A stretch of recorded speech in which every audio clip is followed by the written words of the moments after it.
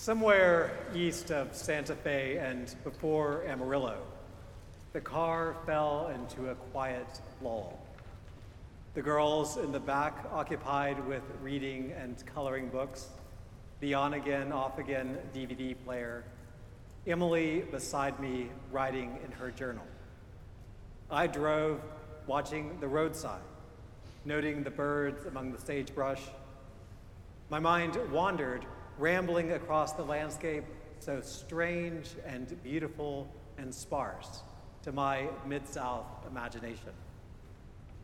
In these quiet moments on the road, I can become philosophical. And since I'd been thinking about the Trinity, trying to write a sermon for this strange Sunday, my mind turned there.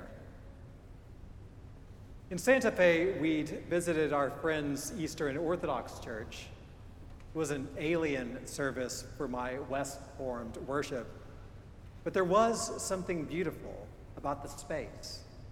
A dome of icons, images everywhere, reminding us of the Incarnation and our life caught up in the mystical reality of God. It was the Eastern Church that helped give us the Trinity.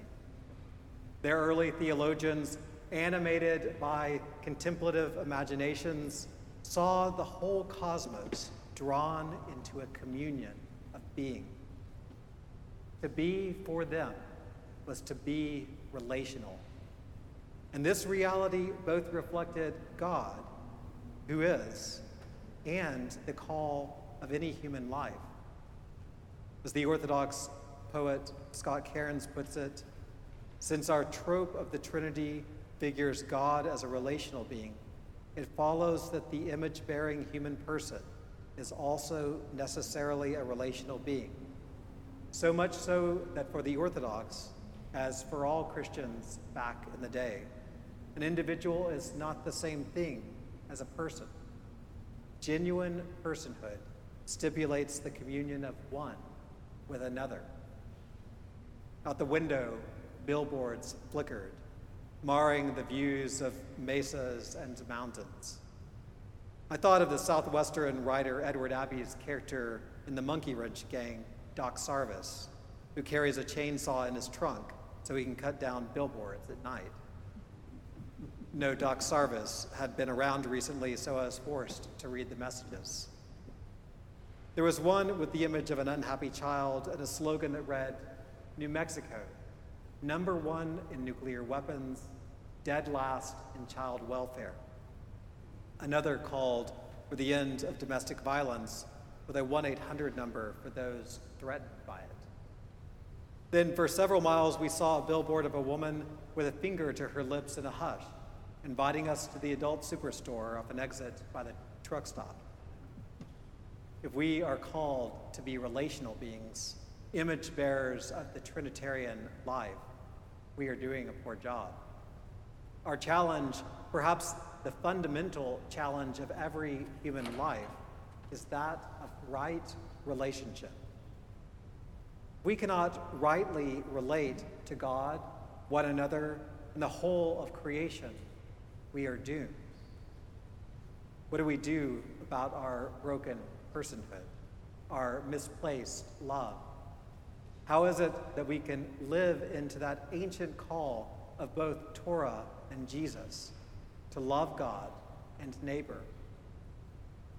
Maybe it was a question like this one that led Nicodemus to visit Jesus one night under the cover of darkness, hoping no one would see. Jesus tells Nicodemus that he needs a whole new life, a conversion from the compromised religion of which he was an official. But Nicodemus had lost his imagination for renewal.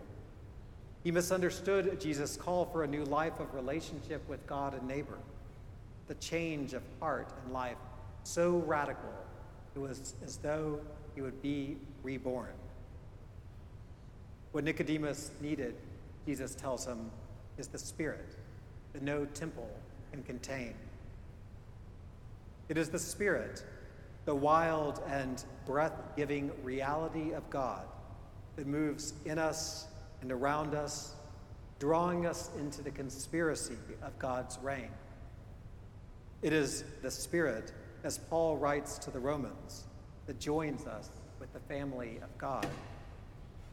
It is by the Spirit's life that we find ourselves alongside Jesus, our brother and our model.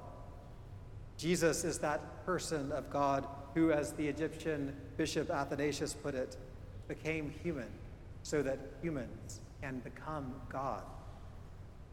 We are called to be heirs with him, joined by the Spirit of adoption. That's the glory we're called to, even in our groaning world.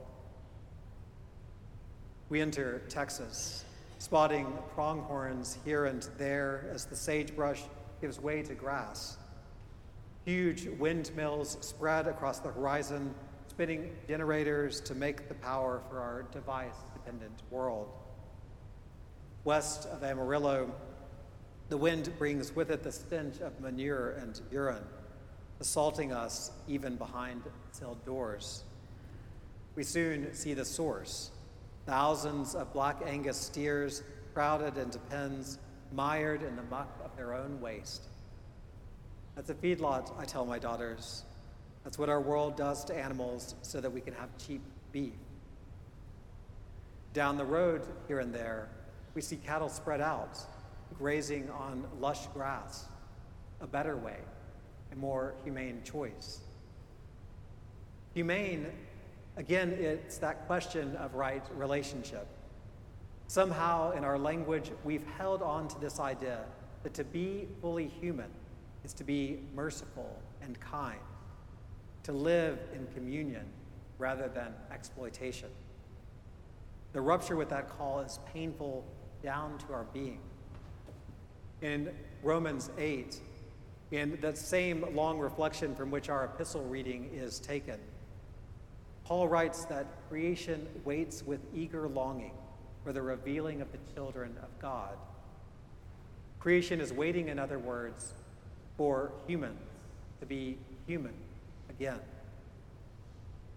We pass under a bridge and spray painted across steel beams in sloppy large letters is John 3:16. The graffiti joins with a wide array of roadside religion we pass. Crosses and pastures topped with American flags, huge replicas of the Ten Commandments. I always find it strange how people choose to express their faith along highways. I suppose those who spray paint John 3:16 on overpasses do so because they see its message as one that will save people through the incantation of some sinner's prayer. But as I think about John 3:16, passing feedlots and windmills, adult store ads, and the ugly clusters of fast food restaurants, I hear a salvation that is something more. For God so loved the world, the verse begins. It's agape love here, the kind of sacrificial love that is willing to put everything on the line for the sake of another. And yet there's also a tone of desire in this love. God wants us. God wants to be in union with us. And so God is willing to enter even our broken world, our suffering lives. For this reason, God, who lives in the communion of the Trinity, came in the person of the Son to show us how we too can be human bearers of God's light and love. And God moved again in the person of the Spirit, the holy breath, empowering us with the life to live that love, joining us to the Father's family, joining us to one another, drawing us into the membership of all creation. We took a detour south of Amarillo to look at a canyon cut by a river, revealing the colored ribbons of strata beneath the surface of the earth.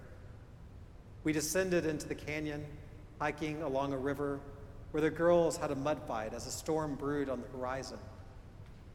On our way back to the interstate, we spotted a rainbow as the sky was split between gray and blue, and western meadowlarks sang from the barbed wire. We pulled over to see the rainbow, and soon after, a man in a truck stopped to make sure we were all right. We were.